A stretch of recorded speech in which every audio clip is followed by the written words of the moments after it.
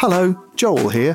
I've got a new book out. It's called Be Funny or Die: How Comedy Works and Why It Matters. And it's about how comedy works and why it matters. Why human beings tell jokes, and then what that tells us about being human beings. So if you're a human being and you enjoy laughing and then want to know what the hell's going on with that, it's probably a pretty good book to read. It's called Be Funny or Die. It's in shops. You can buy it. Hiring for your small business? If you're not looking for professionals on LinkedIn, you're looking in the wrong place. That's like looking for your car keys in a fish tank. LinkedIn helps you hire professionals you can't find anywhere else, even those who aren't actively searching for a new job but might be open to the perfect role. In a given month, over 70% of LinkedIn users don't even visit other leading job sites. So start looking in the right place. With LinkedIn, you can hire professionals like a professional. Post your free job on linkedin.com/people today.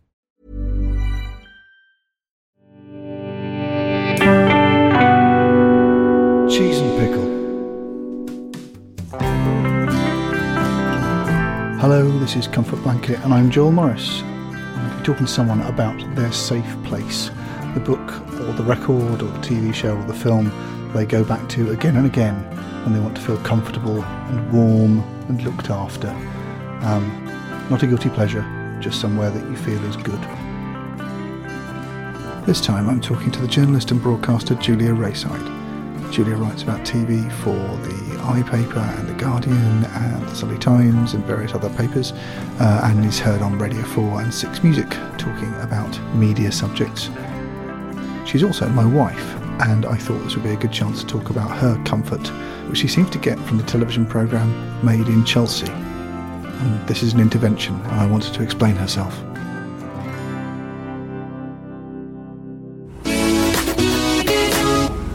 Take me to Chelsea, please. Can you get my phone, mate? Oh my god, dude. Guess who's it's from? Who? Caggy. Are you coming tonight? What do you want me to text back? Mate, yeah, tell her we're en route. Tell her we'll be there shortly. Tell her you're en route and let me word it for you. Sorry? Sing it like a Disney song. No, mate, that is fucking lead. You must be able to say something a bit cooler than I'm en route. No, mate. No, can't wait to see you. I'm just on my way. No, mate. Nah, I'm on my way. Send. She's going to be so excited to see you after that text, literally. I'm on my way. Now you've chosen Made in Chelsea. I have, and yet you're still married to me, thank you.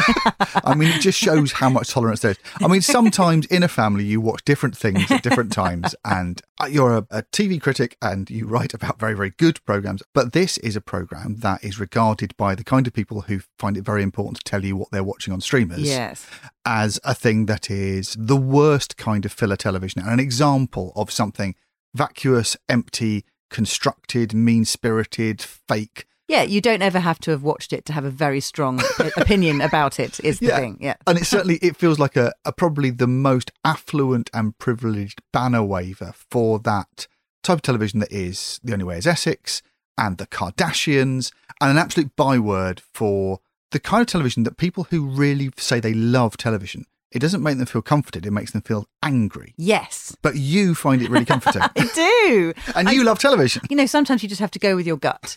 Sometimes when you think I'm feeling sad, or in the pandemic I'm feeling anxious, or I'm feeling whatever, if I could click my fingers now, what do I want to see on television? And for me, I had to really rack my brains and think, is there anything else I could say? Is there anything else I could say? No, the answer is it's Made in Chelsea. The reason being, it's beautifully made. It's like a sort of a series of, dreamy pop promos right from series 1. In fact, it was our friend Marsha Shander, who's a former XFM DJ. They have someone choosing incredibly good, appropriate music of the day, obviously young skewed, and it's on E4. But it basically looks like music television a lot of the time. Certainly from my elderly perspective, it looked a lot like sort of MTV to me. And then glossy American soaps like The OC. I think that was the very aspirational. Very, very much so. And it comes from the Hills and that kind of thing where what used to be like super soaps, the Dawson's Creek, the OC kind of things, slowly morphed into aspirational, fly on the wall, constructed reality through the hills and the Kardashians. And exactly. That's the kind of the ancestors of this type of show.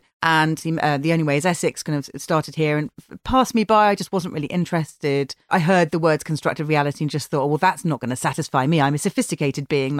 When I know it's partially constructed, it won't fool me for a second. I'm too cynical to enjoy this cynically made programme. And I can't really remember why I started watching Made in Chelsea. But so what it is, you're watching the lives, in quotation marks, you're watching elements of the lives of these young, sort of early 20s, glossy, incredibly wealthy children.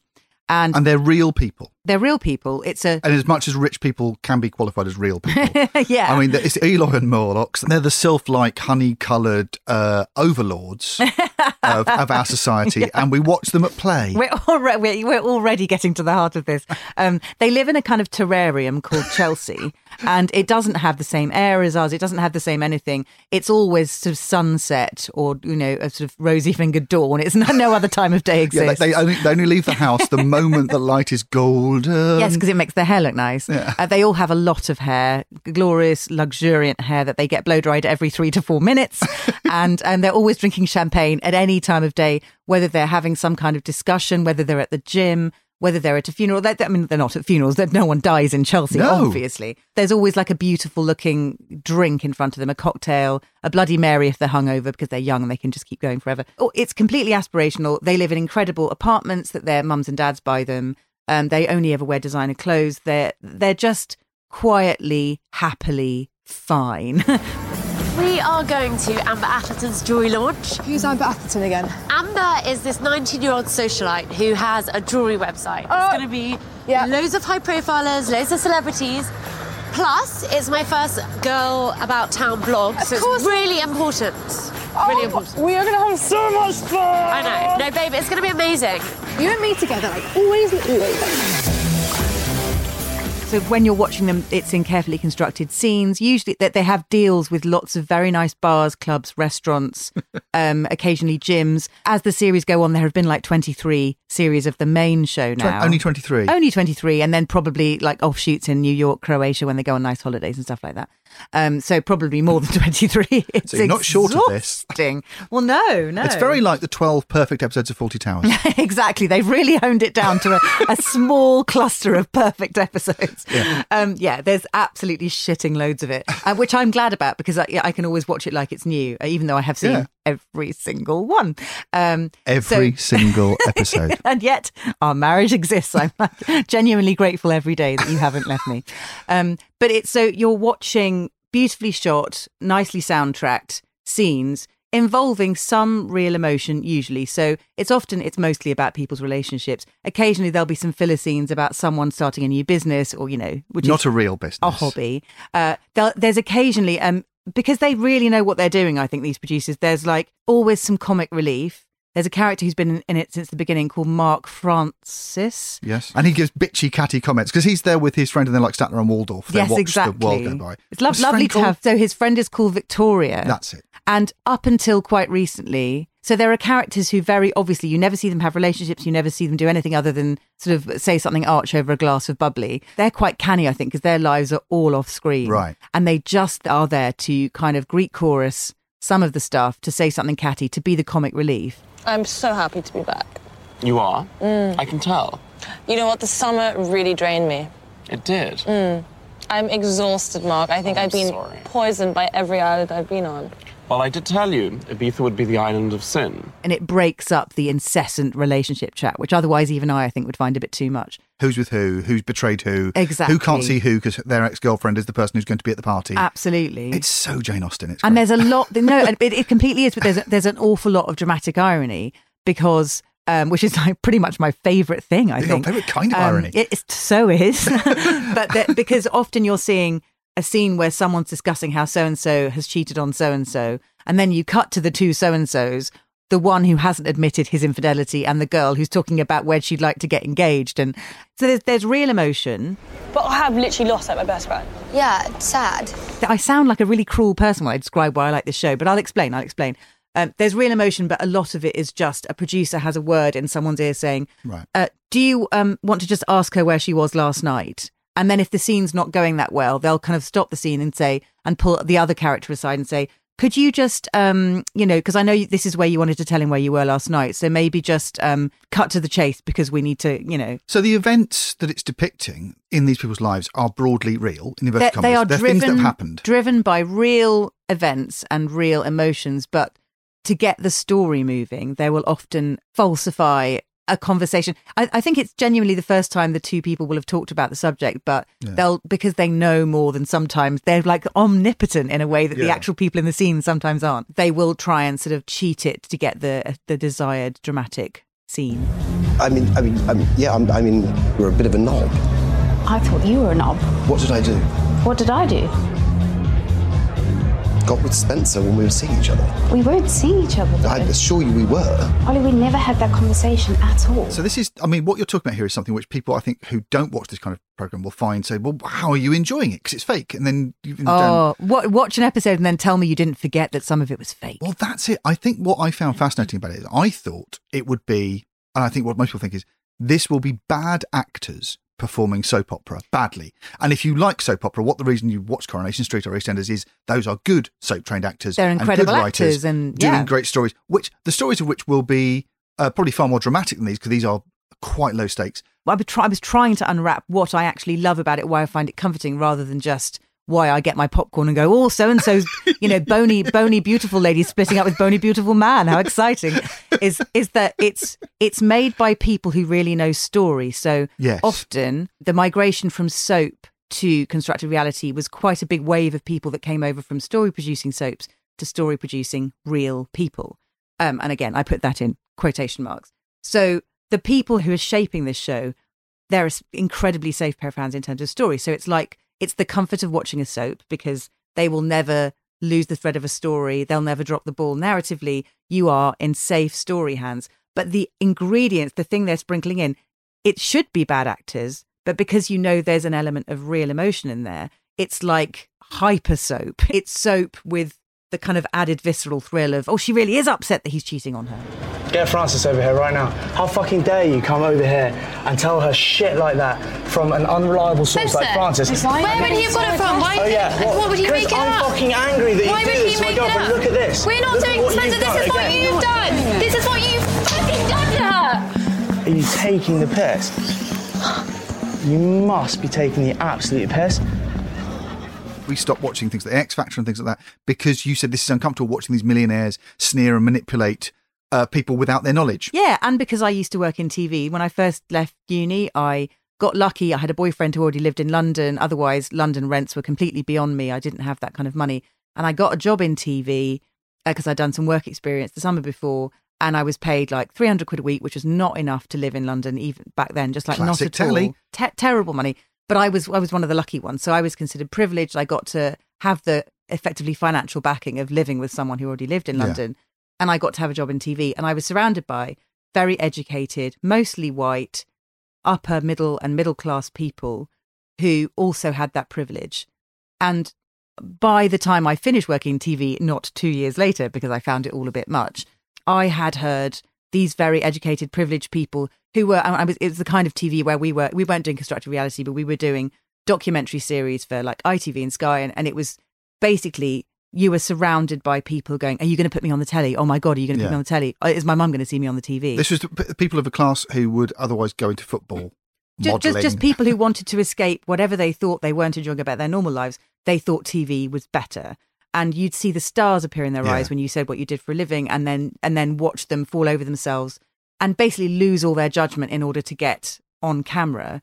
And I think that relationship between the privileged people and the people who want to get on television always made me uncomfortable. And now when I see it kind of writ large in things like the Simon Cowell vehicles, literally millionaires sat behind a desk being rich, kind of laughing at and humiliating people who just want to get out of their lives because they're miserable and they want to be famous and they want to be rich like them. It makes me massively uncomfortable. It's a bit Hunger Games-y, isn't it? It really is. And I hate to use this word, but we have normalised it. Our society now, I never thought we'd get here, where most of the layers of of acceptability have been removed now, and it's just really rich people going, what do you think you're doing here? You're embarrassing yourself. Get off the stage. And those people who are on the stage have been told by producers, we think you're really good. We're going to put you in front of the millionaires. And it makes me sick. That was made very clear by that horrible and troubling Jeremy Kyle documentary recently. Right. Everyone is desperately making this thing, using as its meat, as its fodder for the factory. Yeah. Very often very poor or lower socioeconomic group people who are desperate to be on television. Which makes them vulnerable, and it makes the producers effectively predatory because they're trying to make good television. And whenever they talk about safeguarding, I think now it's 100 times better than it was when I worked in TV. But when I worked in TV, I heard producers saying, okay, bring in the pond life. They have no respect. It was almost like when you send people to war, you need to dehumanize the enemy. So you have to see them as like non-people. And again, that culture has changed now, but not so much that I think safeguarding is at the top of their list. They've done a lot of performative stuff. That when Love Island came back after the tragedy of Caroline Flack's suicide, and then 2 contestants from Love Island, that show has a body count and they're still making it. So they made a big noise about safeguarding, huge press releases saying this is what we're doing. You get 14 months of, contact with producers, 18 therapy sessions when you come back. It's like, if you need this after you've been on a show like this, stop making the show. It's not that important. On today's show, she was seeing him behind your back. Yeah.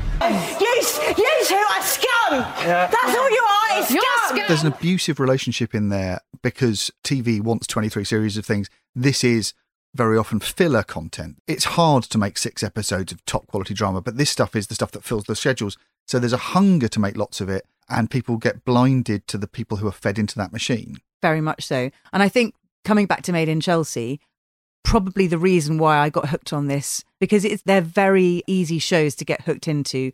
They're soapy. Yeah. You get the familiarity of the same people every week. You get really tight, neat little storylines that absolutely hit your pleasure centres. You're not getting Coronation Street, but you're almost getting like a version of. Yeah.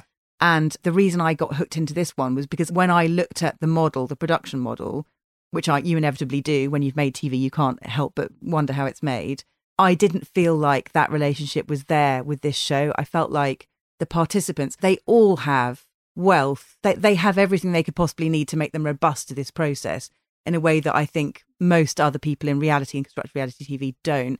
I never sense there's like a mental health breakdown on the rise with any of these people. They don't have to do this. They just fancy it because they're bored and they're rich and they've got nothing else to do.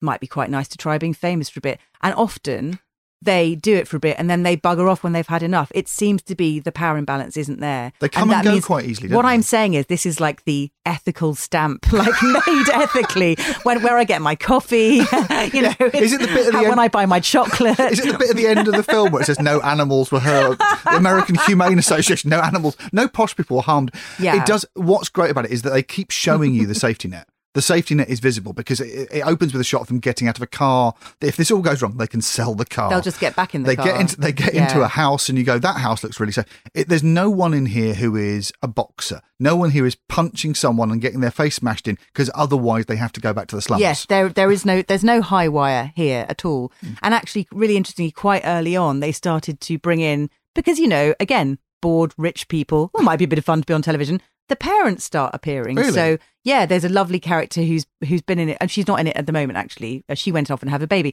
There's a slight kind of Logan's Run thing of them hitting a certain age and not being asked to leave. They can stay forever if they want to, but they all just kind of hit a point where they go, I think I might go They disappear. now. I might get married and have some kids or just, maybe check out. And the ones that don't, you're a bit sort of like, you're still here, are you? That says a lot. Yeah, so Binky is a lovely character in the early series. Her mum turns up. Lovely and dim. Lovely, dim Binky. She's so dim, but she is the golden heart of the show. She kept me watching a lot when some of the other people were behaving terribly to each other. She thought that Winnie the Pooh was written by Charles Dickens. She did, yeah. She did do that. Yeah. And then she said, oh no, is that Pride and Prejudice? Pride and Prejudice wrote Winnie the Pooh. Yes, of course, Binky. It was written by Pride and Prejudice. The thing is, I'd never looked down on her for her lack of intellectual sort of wisdom, because I'm going to. Emotionally, she is one of the sweetest and smartest characters in the show. Oh, she is really nice, actually. I'm never standing too close to her. No. I look like a heffalump. What was that? A heffalump. It's an animal. From Winnie the Pooh, heffalumps. I don't think it's a real animal. Is it I eel? think it's a made-up animal. Should we start that calling little you piglet. Who wrote Winnie the Pooh? Charles Dickens. How the hell do I not know that? That's Charles Dickens, isn't it? Charles Dickens? Yeah, he wrote No, that was... I don't know who wrote Pride and Prejudice. It reminded me of I'm not from posh stock, neither are you, but I made posh friends at college and would occasionally go to. Yes. You've lived near the King's Road. You occasionally would go in, like visiting a zoo. You go and visit posh people. Very much so, yeah. So I'd get invited. I remember going to a bar when I was very intimidated by how inherently entitled and swaggery and cool all the posh people I'd met when I went to university, where everyone turned out to be posher than me, with a few exceptions. And I remember going to a bar on the King's Road and meeting these sort of people when I was about 19 or 20 and sitting there going, oh my God, they're so good looking and they're so cool. And assured. And they're assured and they command the table. They don't feel the need to prattle incessantly like we both do. Yeah, exactly. And then one of them went, and I went, oh, he's going to say something amazing. I better shut up because he's my better. But he went, did anyone see, it was on television last night. It was an amazing program. And I leant in and he went, can't remember what it was. Did anyone see that? Oh my God. And I'm just sitting there going, oh my God, that wasn't a conversation. But you knew there was the space to say it because you are important and your voice must be heard. It was exactly that. And I remember thinking firstly, I was shocked. I went, oh, you haven't got anything to say. Oh, you're posh, not clever. Yeah. And then I went, oh, great, I think I've got the measure of you. And he was a really nice person. It was fine. Oh, but completely. He'd stopped everyone talking in order to say nothing. Yes. And I thought, that's really interesting. Okay, that's made in Chelsea. Yeah, and it was seeing... It's like, there's a camera pointing at me. Well, I already knew I was entitled to say something, so I'll just start saying things. It was seeing lovely, sweet-faced Binky open her mouth and say something as stupid as, did Charles Dickens write AML? Because she could have said nothing. Could have said nothing. She didn't know, so she needn't say With anything. her, it's more enthusiasm, though, than I know I simply must say something because I'm super important. But no one minded, and everyone was really sweet, and everyone teased her a bit for it, but that was it. But there's a lovely sort of feeling of, again, they're safe. No one's going to ruin her life for being ignorant. It's the opposite of someone on Who Wants to Be a Millionaire getting a question wrong, where everything's at stake and they lost £3,000 and that was going to help pay the bills. I think that's why, yes, that's a really good point. There's something about the safety. Safety is a really good word because if I'm stupid enough to look at the actual news and see what's going on in the actual world, genuinely, my first thought is I want to go and watch some posh people where nothing matters because it's all so terribly safe. In so many ways, there's nothing at stake for them. There's something so incredibly low stakes about that show and how easy it is to get lost in it because it's beautifully produced that makes me feel safe too, even though I don't live there and I don't have their money. And when I watch them, I think I just feel like the world has gone away. It is literally, it's like sealing yourself in a bubble. They don't live in my world. They live in a world where the stakes are completely different. And it's interesting, the later series, which I still love the show. They've started to bring in a little bit of real life just because I guess they're getting older. Or almost the stakes are too high. It doesn't belong in Made in Chelsea. There should be a spin-off show. That's more soap, actually. I don't want real reality. I want, what if the right people don't come to this jewellery launch? Like, that's the stakes I want. And genuinely, I will watch that all the live long day. And then, of course, you get... It's the kind of stakes you get in, like, Trumpton or Camberwick Green or Fireman Sam. Or Acorn Antiques. Well, actually, it kind of is Acorn Antiques, isn't it? Berta, you look marvellous. So you're out of intensive care. I told Dr. Spencer I had to get back and help you out in the shop, so he cured me. So here I am. It's actually, that's a really good point. What you're talking about here is something that there is a need for narrative. You've talked about this a lot with me when we've been deciding what to watch. Yeah. And you said the thing that's missing from television is low stakes drama. Because every drama opens with incident tape and a dead woman, right? Or a bomb about to go off. I'm so sick of dead ladies. Or people trapped somewhere while a bomb's going to go off. Yeah, everything's very high stakes because it wants to get your attention. And what's happened in soap is there's been a mission creep towards what used to be the preserve of, say, a Wednesday drama, murder, rape, kidnapping. Soaps had to really turn the dial up. Huge stunts and tram crashes, trams coming off bridges, and that's amazing. I remember the year I did judging on the Soap Awards, and you were kind of in the next room, and I was watching episode after episode of soaps, and I had given, soaps became too much. I think if you're a journalist who writes about TV, you either decide you're going to write about soaps, or you sort of don't because there's too much of it. And so I hadn't watched soaps for a long time, and you were just like, what is that noise coming through the wall? And it was just the pitch of soaps now. Yeah, shouting and shrieking screaming. and shouting and explosions and murder and bang and crash, and it's all a bit too much. And high stakes drama seems to pervade all. And it's probably why I did my Howard's Way podcast. Exactly. I was about to say, you want somewhere where people are safe. Yeah, I want to see good writing where it doesn't resort to a murder been done? I just want to see human interaction and honest emotional exchanges. And even if this is a really odd plastic cheese artificial version of that, it's still giving me the incredibly low bubble of like, nothing matters, doesn't matter, which I think I need. This is to, come on man, friends, first dates, and the future. Let's cruise. So long, ladies. There's a very strange thing in this, which is they look like Barbie dolls. They look like posh dolls. There's a look, there's an aesthetic, and there's one character of colour now, Paris, who is such a late addition. It's like, it's shocking how I hadn't noticed there are no people who aren't bronzed, caramel, creamy, or white. There's nobody of colour in this show. And now there's one. Obviously, she's a model. Obviously. And she's posh. But she actually did get to talk about dating and what it's like as a woman of colour, and how sometimes you can still walk into a Chelsea parlour of your new boyfriend and be looked up and down by his parents because they're like, oh, you've brought one of these home. Oh, and it was actually shocking to hear her talk about it. It's an incredibly unnecessarily undiverse cast. Yes, it's about a social the aesthetic group. is blow dries, very young women with lots of Botox, like immovable faces, and men who there isn't a man who doesn't work out. Yeah, and there's a sort of genital-free safety to it. Yes. They're all talking about sex, but you can't imagine any of them actually having sex. Oh, God, no. Now you've just said that, I feel a little bit like I want to suck my thumb and rock in a corner. But I think that's it. Is the stakes in this. So what's the subject matter? The subject matter is the relationships of 20-somethings where they fall in and out of love and they betray each other. Yeah. But it's all at a level of a Playmobil posh playset where they bump into each other, and it's like playing with dollies. That's a really good point, because I'm just thinking about it now. I was doing a radio phone-in recently and talking about, is there too much sex on television? And it was lots of people phoning in and saying, oh, there's too much sex on television. I just thought, well, there's not any more than there used to be. I think it's just the idea that there's different sorts of sex now. There's queer sex and there's realistic sex, but it doesn't mean there's too much sex. I think we're just seeing it differently. And the new series of Bridgerton's just been on, and there's like 1 or 2 sex scenes, and they're right at the end of like 8 or 9 episodes. And really make you have to wait. Yeah, completely. Made in Chelsea, some people might call it a sexy show. There's no sex. Yeah. But even when there's an emotional build to are they, aren't they, are they, aren't they? And then a couple kiss, you cut away really quickly, like it's not the point. You're watching the tittering behind fans and the kind of the dipped eyes and the men on horseback kind of flaring their nostrils. You are not watching them going at it in a hedge. Yeah. Like we're not interested. Mr. Darcy?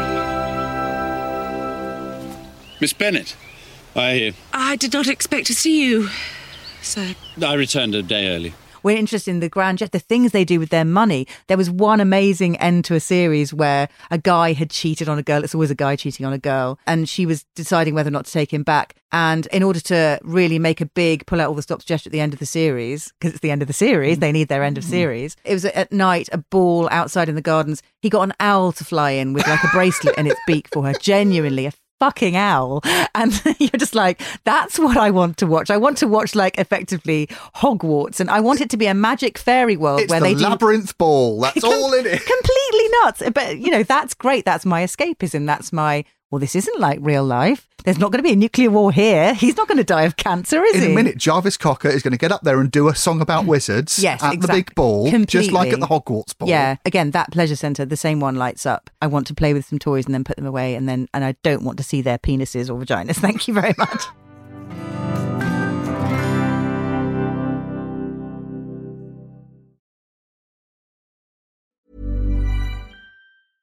I'm Sandra, and I'm just the professional your small business was looking for. But you didn't hire me because you didn't use LinkedIn Jobs. LinkedIn has professionals you can't find anywhere else, including those who aren't actively looking for a new job, but might be open to the perfect role, like me. In a given month, over 70% of LinkedIn users don't visit other leading job sites. So if you're not looking on LinkedIn, you'll miss out on great candidates like Sandra. Start hiring professionals like a professional. Post your free job on linkedin.com/people today.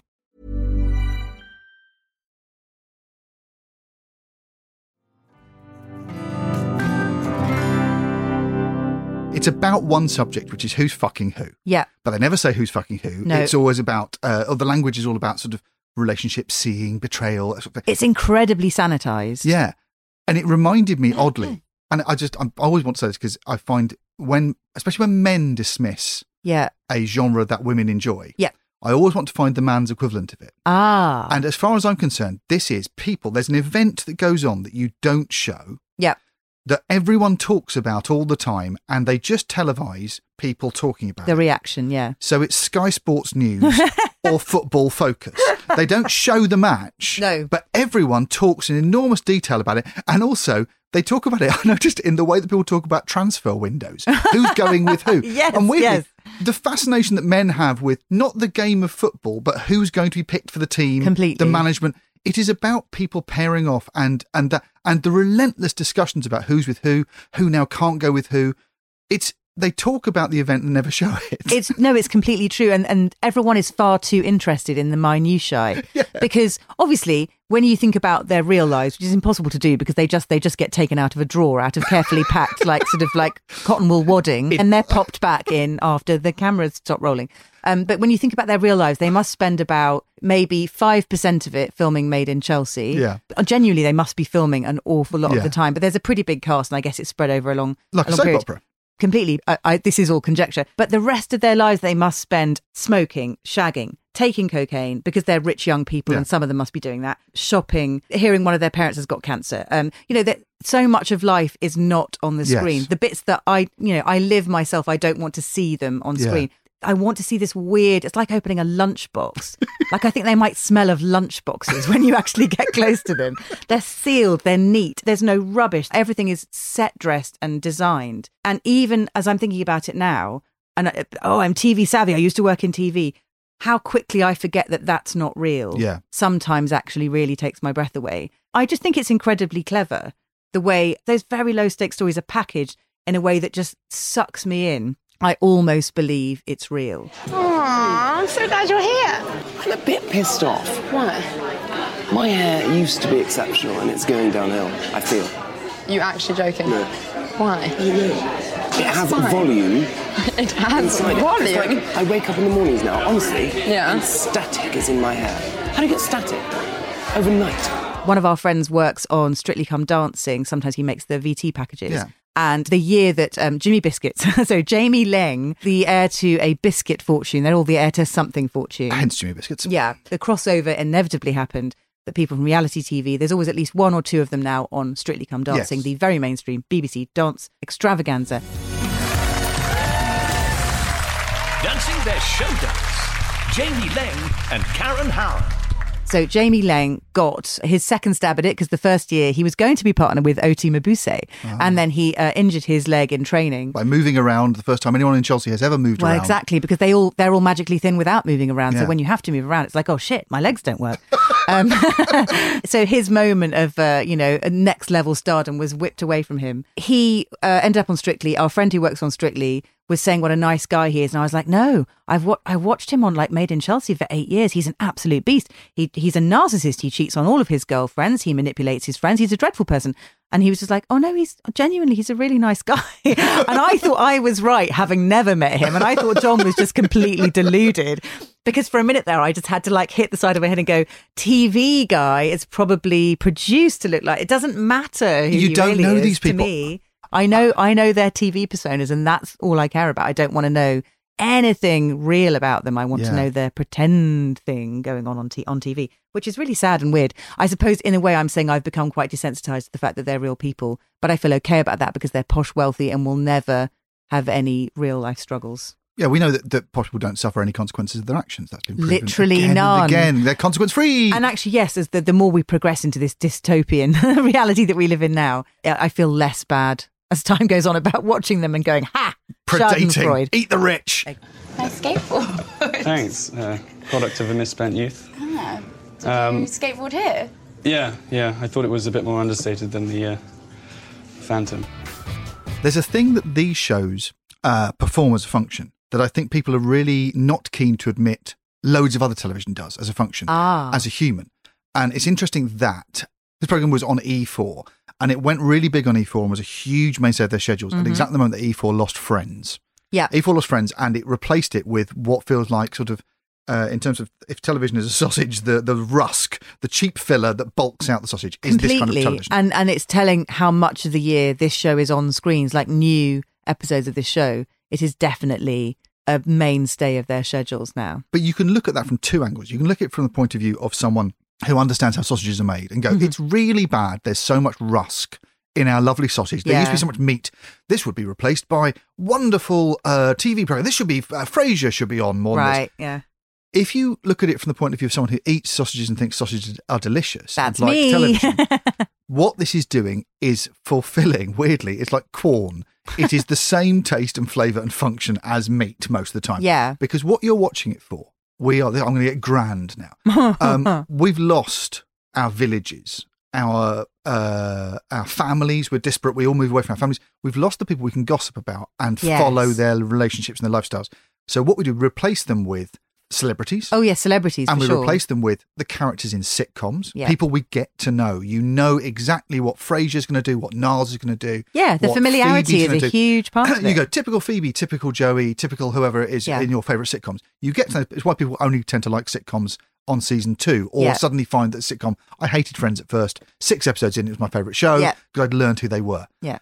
What you're doing is they are surrogates for your village, and that's what all the characters in EastEnders are and everything. As a viewer, you will watch anything which tickles the part of your brain that is watching, that is people watching, that is eavesdropping in a cafe and going, oh, I wonder what they're up to. Yeah. We're human beings, we want this. What was shocking about this programme and Towie and the Kardashians, the Osbournes and Big Brother was that they realised that that part of your brain that needs working, you need to watch people. Yeah. God, especially in lockdown when you didn't see anybody for ages. Oh my gosh, yeah. You want to go somewhere where you can watch your little village of people. And that, as we said, it's a toy set, it's a play set. You know these characters. You want to watch the dollies move about and then go, oh, where's she going? No one's going to surprise you. If anything is coming, it'll be flagged up like 7 episodes before. It's like it's all very safe. So you know and Jimmy predictable. Biscuits. Yeah. You know Jimmy Biscuits. You know who he is. He's Dirty Dan. He's untrustworthy. And when He's you meet the someone baddie. really who goes, actually, Leslie Grantham isn't Dirty Dan. He's done some murders, but he's not Dirty He's Dan. done some murders. Done some of them murders. Bad but example, but yeah. I immediately picked exactly the wrong character. It turns out that Adam Woodyard isn't like Ian Beale. Yeah. That real thing of going, oh, they play. But what they're doing for you, Yeah. it doesn't matter who those people are. And I think during lockdown particularly, and during television overload, it's surprising how many people, when they say, what's their comfort viewing, haven't said Breaking Bad. No. They have said, do you know, I really like watching The Great British Bake Off. Yeah. Because it's low stakes and I get to know those characters. Yeah. We said this about Taskmaster. Within one episode of Taskmaster. The best show on television. Oddly, it's a panel game because the cast keep coming back. You know who they all are. Yeah. And so by episode 3, you can't stop watching because you want to know how the people who you know really well, the little family, are going to react. Yeah. And anything can And be they that. cast it brilliantly. But vote-off shows can be that, and soap operas can be that, and great dramas can be that. They're all tickling the same part of your brain. And I think people who criticise television for being junk don't admit how much they watched Mad Men. It's the same thing way. wearing a different, completely correct. It's the same thing wearing a different coat. I think there are things that are broadly accepted. We all talk about Taskmaster because it is genuinely brilliant. Bake Off, those kinds of shows where probably your mum and dad will watch them and your, people will openly admit to liking them and enjoying them. And then this, like you said, very specifically quite female skewed shows that have this soapy element, this relationship element. They're effectively the chick lit of TV, and like an incredibly, a successful genre, loved by people, but somehow looked down on, even though it's just doing the same job as all the things we've just talked about. Obviously, got lots of friends who write women's commercial fiction and live under this, and it never seems to change. No. It's talked about as somehow lesser, shameful, embarrassing. It's brilliant people writing stories you want to read. This TV, it's not shit TV. Like I will die on that hill. Seeing how they make it, seeing who makes it. It was a real brain drain in television when Big Brother was evidently coming to the end of its reign. Before it disappeared forever on Channel 5. Before it evaporated no one can ceased see to it. exist. It's impossible to can't see it now. Yeah. You can't pick up Channel 5. It doesn't exist. I mean, it's not even on Channel 5 now, so it's like it's gone through Yes, limbo and into the afterlife. The rapture! So there was a big brain drain in TV. It was just after I'd left TV, lots of friends were still working in it, where broadcasters were all, certainly the production companies I was working for, lots of sort of reality and popular factual and documentary companies were all in a race, I want to say to the bottom, to find the new thing. It's fashion. What's the next thing that everyone is going to fall on like wasps on a jam sandwich? What's the new thing in TV? And obviously it turned out it was constructed reality. Yeah. But the idea that this is just something that was accidentally popular. These are people who understand storytelling and audiences, and they think about what an audience wants, and they're clever, and they work out in ways that I never could. I wasn't very good at TV development because genuinely I was in a meeting once and someone said, we were trying to think of what the new Big Breakfast could be, and someone said we could do it on a train, and everyone went mad. Like they'd come up with like Stephen Hawking had just wheeled into the room and said something about the universe. I was like, I don't understand this, but which is the downside of development. But I work when that's the kind of public perception of like how TV gets made. But I met some of the most incredibly brainy, terrifying producers who just knew they editorially know television. They know how to make something that will grab people. You or I couldn't do it. They can do it. And Made in Chelsea is 100 million miles away from shit television because the production and the thought and the casting that's gone into it, I couldn't do it. When I worked it, I wasn't good at it. I couldn't do this in television, and I appreciate the talents of the people who make it. It is a brilliantly made show.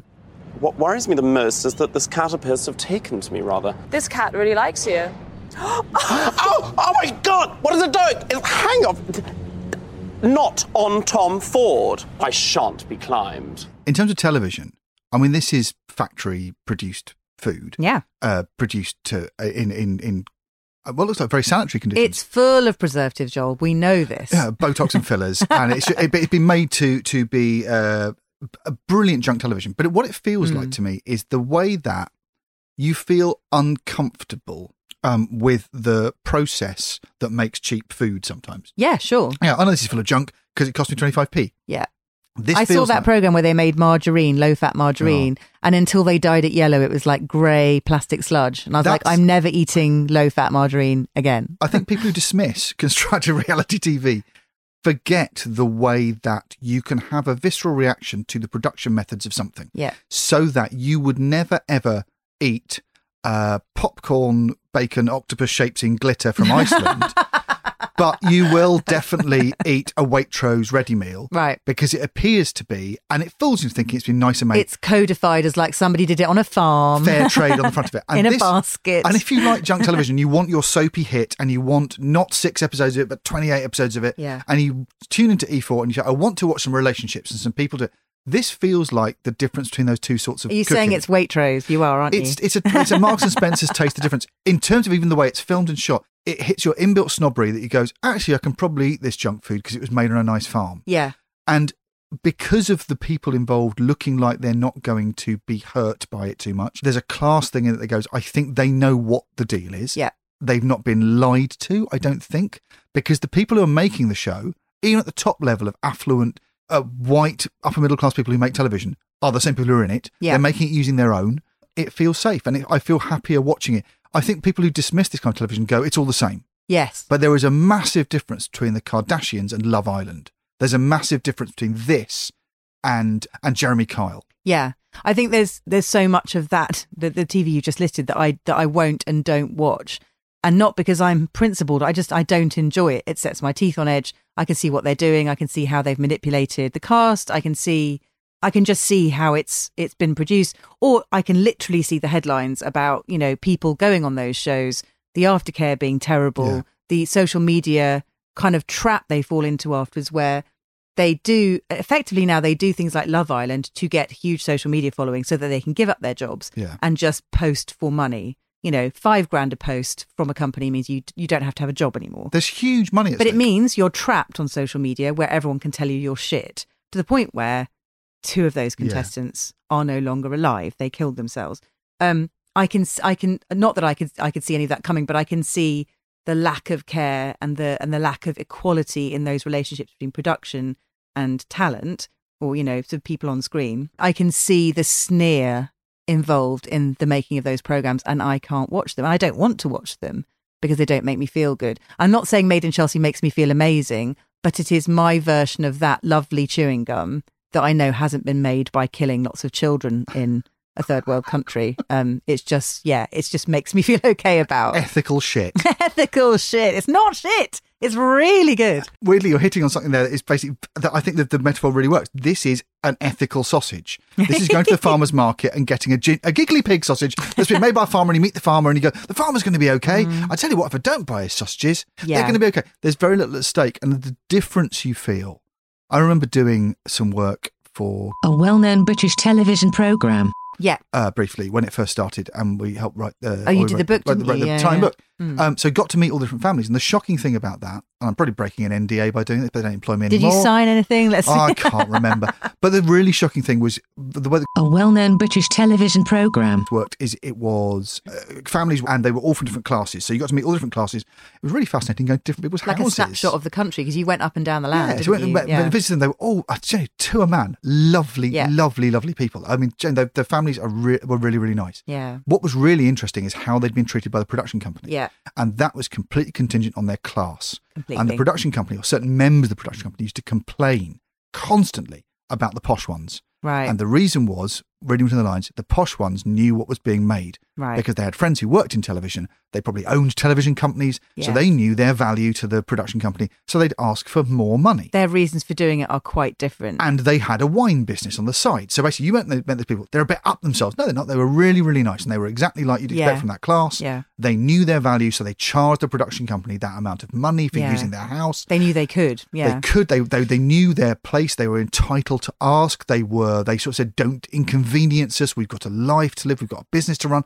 So they were, as far as the production company were concerned, a pain in the arse. They were being difficult because they were asking for things, yeah. The working class and lower middle class families took the location fee of 60 quid or whatever it was and said, thank you for letting us be on television. Thanks for giving us this opportunity. And then said to us who were writing the book, you know people in television, is there money in this? And they were going, well, what if I signed up to go on Big Brother? Would there be money in it? And they had a completely different relationship. And it was so naked because it was a class tourist show. Yeah. That now when I watch television, I can see that voice from production. As in, if you get poor people on, they will do what you want. And that's very much my experience from working in TV, albeit 20 years ago. I wonder how much that's really changed. When you're watching Made in Chelsea, there is a comfort in knowing these people are dancing and jiggling about for your entertainment. And they know what they're doing. Yeah, and it's on the screen. It's all kind of there for you, even if it's not intended to make you feel better about watching it. You see property, and you see, especially with the boys, never with the girls, you see cars, and you see fathers and mothers, and inevitably they'll have a country pile. Yeah. And then there's somewhere for them to stay in London. You'll see all the visual signifiers of, don't worry, these guys are fine. Safety net is visible on screen. The shot has got the safety net in it. So it really you know they has. haven't got far to fall. It's like they're giving you all the reassurance you need while you're chewing. It's just very, it's very like comforting. Emotional Cirque du Soleil, but they're on the ground and they occasionally do a little bit. And they might do... That analogy works perfectly. They're dangling from the ceiling, but there's so many mattresses piled up that the floor is like an inch beneath their toes. So they're performing as if like it could go either way, but actually when they do fall off, it's like a lovely whoomp. That's a great thing with stakes and things. You sort of said your love for low stakes drama like Howard's Way. The kind of thing we don't get on television very much anymore because everything's very high stakes. Low stakes drama is great because your job as a viewer is to look and go, oh, everything depends on whether the boatyard launch goes for the Acorns Antiques kind of draw. Acorn Antiques kind of draw. Everything really depends on the new opening with the macaroons going well. As I say, it certainly sounds like a genuine Picasso, Martin, but I would have to see it to be sure. Right? And you can kid yourself that it's high drama. And I hug my knees and I think, oh God, what happens if they don't get to the Jolly Sailor in time before the boatyard closes. It's almost like it's a roller coaster. It's a safe place to put your, oh God, what if? What my brain's really doing is, what if Putin presses the button? We're all fucked. But what I'm actually worried about is, well, what if he finds out that she's been talking to Julius about the affair that they had and the thing.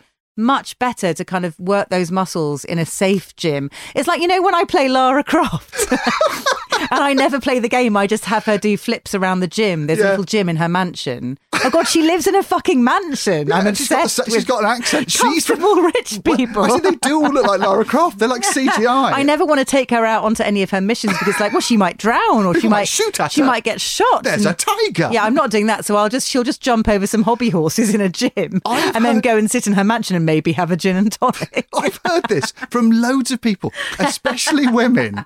Took her for a run round. So much fun. They'd occasionally lock the butler in the basement. That would be about. That's hilarious. And then they just jump around the gym. This used to be the ballroom, but I've converted it into my own personal gym.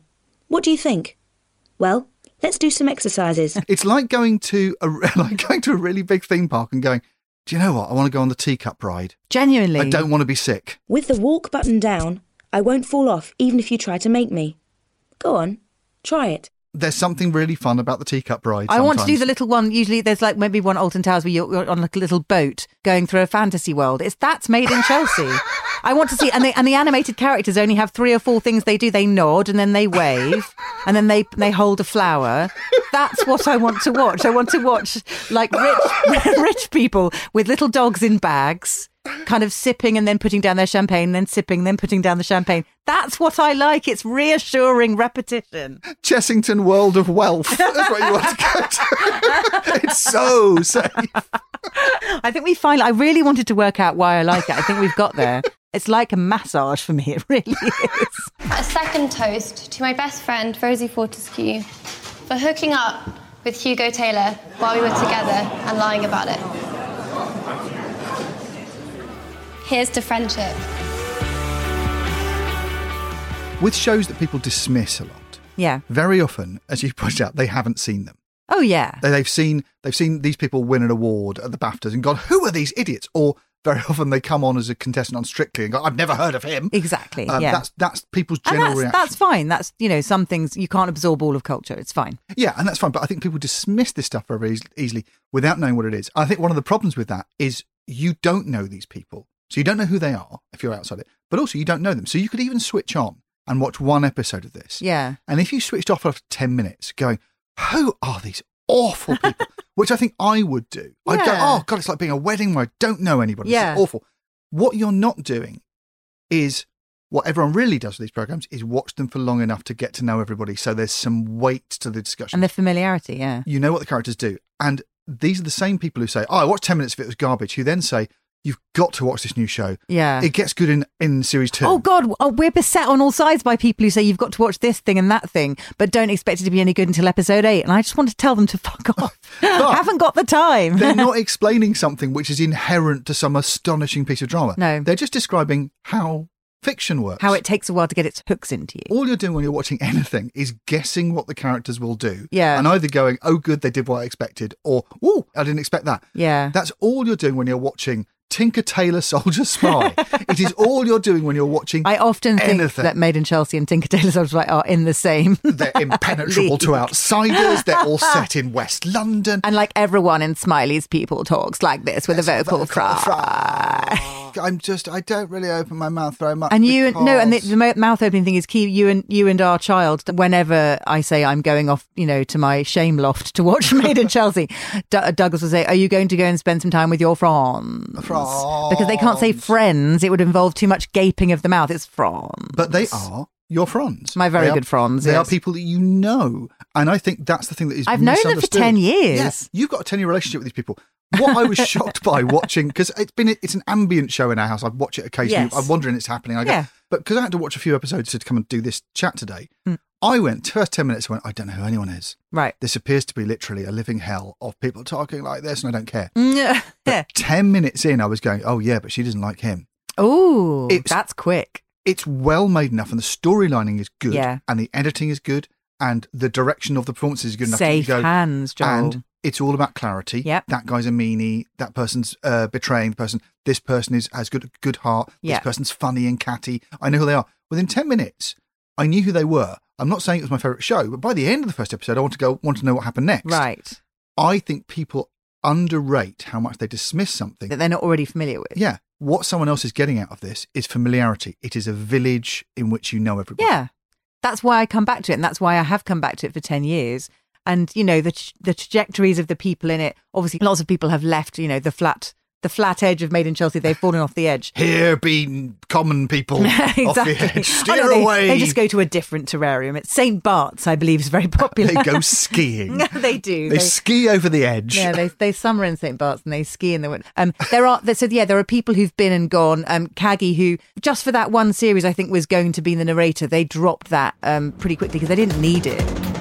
You may have heard rumours that Chelsea is an exclusive world of royals, aristocrats and playboys.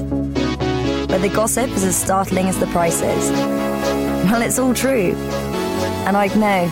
I'm Caggie Dunlop and this is my world.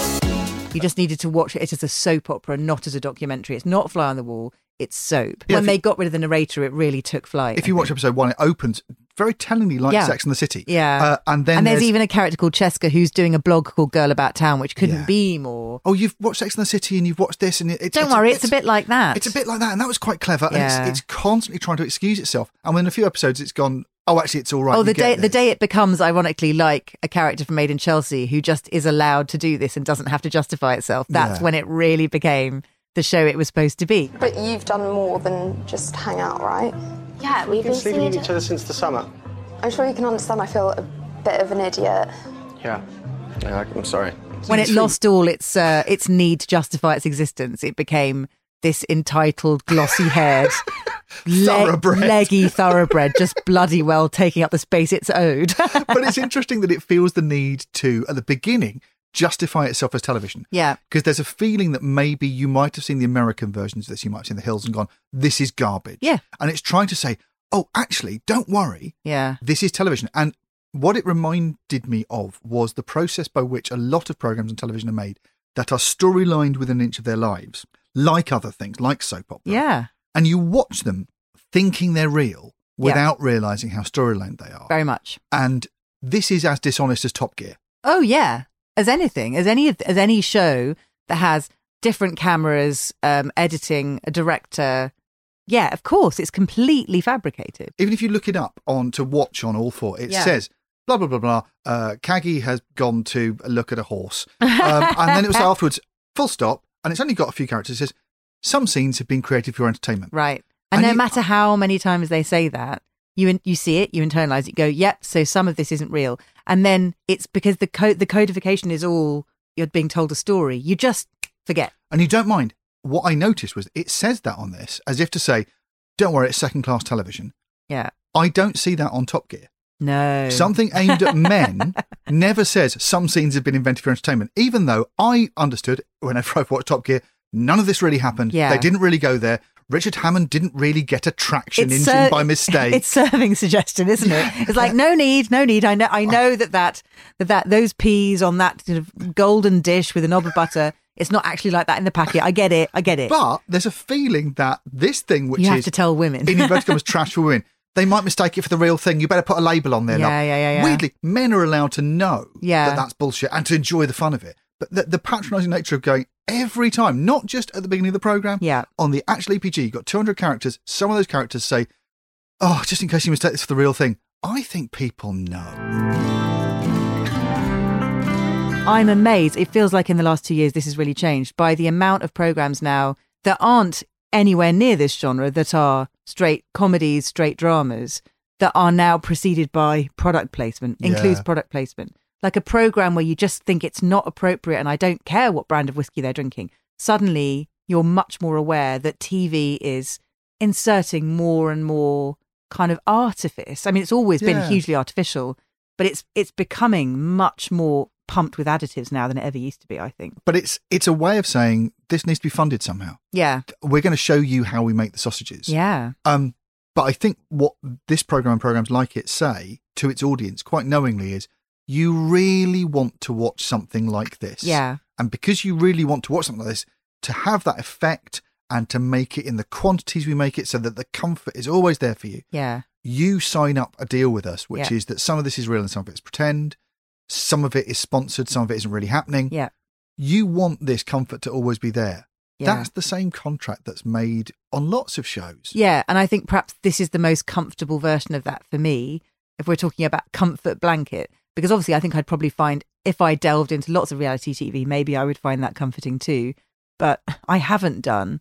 because of the things you talked about, because of my background. But this one, I do feel comfortable about giving myself over to, because I don't think anyone is hugely down on the deal in the way that they are in lots of television production situations. I think that's why I find it so comforting. When you watch TV, there are two things to bear in mind. One is what you're getting out of it. Yeah. And what you want. Yeah. And most viewers know that. One of the great things about the massive over-splurging of content we've got is you can choose your show. Yeah. It used to be that everyone sat down and watched the same thing. We didn't have very much choice, and that's why viewing figures were massive. And you vaguely liked comedy, so you vaguely watched the big comedy show. Yeah. So Only Fools and Horses might have been 5% wrong for your family, but you still watched it, and it was good enough for you to be delighted by it. Whereas now you can watch specifically what you want. Yeah. When people talk about these shows, they tend to talk about them as if they're a trick. I a trick so. On the audience going, oh, you can't watch that. It thinks you think it's real. Yeah. And that's a hugely patronising misunderstanding of the contract it's got with its audience, I think. Yeah. And what it's doing is it's saying, this is what you want to watch, so we will make it. There's something incredibly honest about that, isn't there? Yeah, you know you want this. And it's really funny. I was thinking, because it replaced Friends in that slot for E4, and it became a thing where the American imports got too expensive, so they wanted a cheap thing that would fill. They didn't replace it with a British... They kept trying to make a British version of Friends. Oh, yeah. But a British version of Friends, for various reasons I can bore on about, is impossible to make because of the way that the British comedy system works. Exactly. The payment of writers, the writing room system. Oh, God. And how little... This is where I live. But it's impossible. Why do you think I want to go to Chelsea? You can't do that. So what they did is they instead said, what can we watch with the same active ingredients as Friends? What will taste like Friends? Not be made like Friends from a production point of view, but consumed like Friends from a viewer's point of view. I feel like they wired up viewers' brains and said, which bits are lighting up? Okay, that, and that. Okay, all we need to do is make that happen again. Yeah. Doesn't matter how. It's not, but weirdly, not even in a cynical way. They went, oh, that does the same thing. And I don't think they actually did that, but it feels like that's kind of the formula. That's how effective it is. But they found another product that had the same brain effect. It's like what they do with when they're experimenting with pharmaceuticals and drugs. It has the same anti-inflammatory properties as Friends. Yeah. And it's really well when you talk to younger people. I talked to my niece about it, massive fan of Friends. Yeah. And the way she and her generation consume it, much, much younger than me. I watched it as a sitcom, which reminded me of Cheers. She doesn't watch it as that. She watches it as a super soap, binges it, not once a week, watches 30 episodes at once, and is totally invested in which one's going out with which one. I don't think anyone in television who was making sitcoms thought that's what Friends was doing to people. No, but I guess they became wise to it, didn't they? Because the Ross and Rachel thing was absolutely gigantic in our culture, and the kind of on again, off again. I think the relationships took precedence in a way that probably some people didn't like. Anyway, her and Ross just started yelling at each other. Wait, why was he yelling at her? He's the one who slept with someone else. Well, I guess he says that because they were on a break when it happened, that she should have forgiven him by now. Whoa, he is so unreasonable. God. Although, I think I understand what he means. Those long arcs came in because the point of a sitcom is it resets every week. Yes. Suddenly what Friends said is people will watch this in the same way they watch Dawson's Creek and the OC. They will watch it for the long, slow burn of relationships. I didn't think there was a relationship to jeopardize. I thought we were broken up. We were on a break. That, for all I knew, could last forever. That, to me, is a break up. And what you can replace that with is not a thing that costs £1 million a cast member. No. You can replace it with something that has the same effect on the audience as binge-watching Friends. Exactly. Fronds. They replace Friends with Fronds. Yes! And that's all they've done. We are not friends. And yet people go, oh, I don't understand why anyone watches this. And you went, do you know what soap operas and sitcoms and continuing drama do to your brain? Yeah. They do this. Exactly that. You sat with me in that bar and you said, yes, I was selfish. I put my feelings before my best friend. Yeah. I want to say, yes, that makes me feel better about watching it. But I don't feel bad about watching it. I genuinely don't. You could spend all day telling people why it's good and why it lights up those bits of your brain and why the production's so clever. But I think there will always be people who just think it's trash and are a hard no. But my brain lights up, my pleasure centres flicker into life across all artistic forms with emotional stories. I really do like following long emotional arcs. I like getting to know someone. I like having a relationship with the people I'm watching. Sort of no matter who they are, really. If you can invest in them emotionally, you can invest in them full stop. I watch People on Made in Chelsea in a way that I'd watch Coronation Street. I did watch soaps for a while, largely for work, and by the end didn't take much joy in them. But this is my soap. If I have to have one of these, which I think I do, I think I want emotional continuity and something that I keep coming back to, familiar people that I know. And it's always a little bit traumatic when there's new... They're very good about introducing cast members in Made in Chelsea. They'll just do a little dribble here, a little dribble there. They won't just suddenly, send them all off a cliff in a bus crash and say, new people. But they'll artificially end a series with like a big ball or a party. Like someone says, I'm having a drinks party. Like they've hired for nothing. I've hired a venue. I've got wait staff, like ladies with sparklers, someone on horseback. For nothing. Like they do it all the time. Even when they're falsely engineering finales, for example, they might have an emotional story and they'll try and get a big confrontation. But if they don't have it, they'll just have like fireworks and everyone going, cheers. They throw their heads back. It's low stakes, but it is it's I don't know, normally you'd associate high stakes with emotional investment, but I'm emotionally invested in the smallness of it. Yeah. In a way that's entirely sustainable. Like I'd be exhausted if they were constantly... They're not standing up and having screaming rows. Very occasionally, maybe once a series, someone gets a drink in their face, which is delightfully posh. Like a really nice glass of wine will just be, someone will be wearing it by the end of the scene. In a way that I'll think, oh God, no, you're wasting. Oh, shit. But they're like, I can waste it. I don't care. The episode I made you watch has Maeva, the Parisian model who is superb. She is absolutely furious most of the time. Like an angry French horse. She's constantly stamping her hooves. She's wonderful. Just the perfect person for television. You said to my boyfriend, you shouldn't It's marry not my about mouth. you. It's not about you. And you don't know me. Why do you open your mouth? She can't understand why wanting to be married hasn't translated into her being immediately married. Entitlement again. And so her stakes are, she's just furious that the boyfriend has yet to propose. Yeah. So again, that feels pretty low level. Yeah, no one's going to die. It's fine. And actually, as we record this, I think tonight she's going to propose to him. That's the story that we're watching. So, again, pretty low stakes. And if you know what, if he says no, she'll be snapped up by someone else before the credits have finished rolling. No one is going to get hurt. So their safety makes me feel safe. The fact that everyone is wrapped in cotton wool and has crash helmets on, even as they're being thrown down Niagara Falls, makes me feel really good about spending time in their world. It feels completely artificial, and yet somehow it looks so real and such a beautiful version of real that it's a place I relish spending time. I remember, was it in Star Trek where they had like the VR deck? The holodeck. The holodeck. I feel like it's my holodeck. Like if there was a VR version, maybe I'd do it because then I could pretend I was one of them. Yeah. Like one of these like stake-free kind of willowy blondes who just drifted through bars, throwing champagne over men. Like wonderful. Yeah, it's my holodeck and I hope it never ends. It won't end, will it? How can it? There's nothing at stake. The money pours in naturally. They don't breathe air, they just breathe money. It's a stud farm of attractive people that will never end because that's how our culture works. Wonderful, isn't it? They're safe. And yet they're the most hateful people on earth. We won't be laughing when Jimmy Biscuits becomes Prime Minister. Oh God, that's going to happen. That's going to burst the bubble and then I'll never watch it again, I promise. The moment it becomes real, crosses over into anything real, you're out then, aren't you? You'll only have watched 47 series of it. I'm glad to find out you're all right. That's really good news. This has been a very good intervention. I've enjoyed it. Thanks, love. Cheers.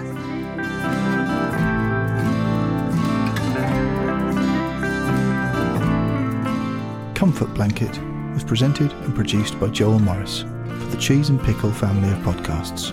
Find us on social media and don't forget to like and subscribe.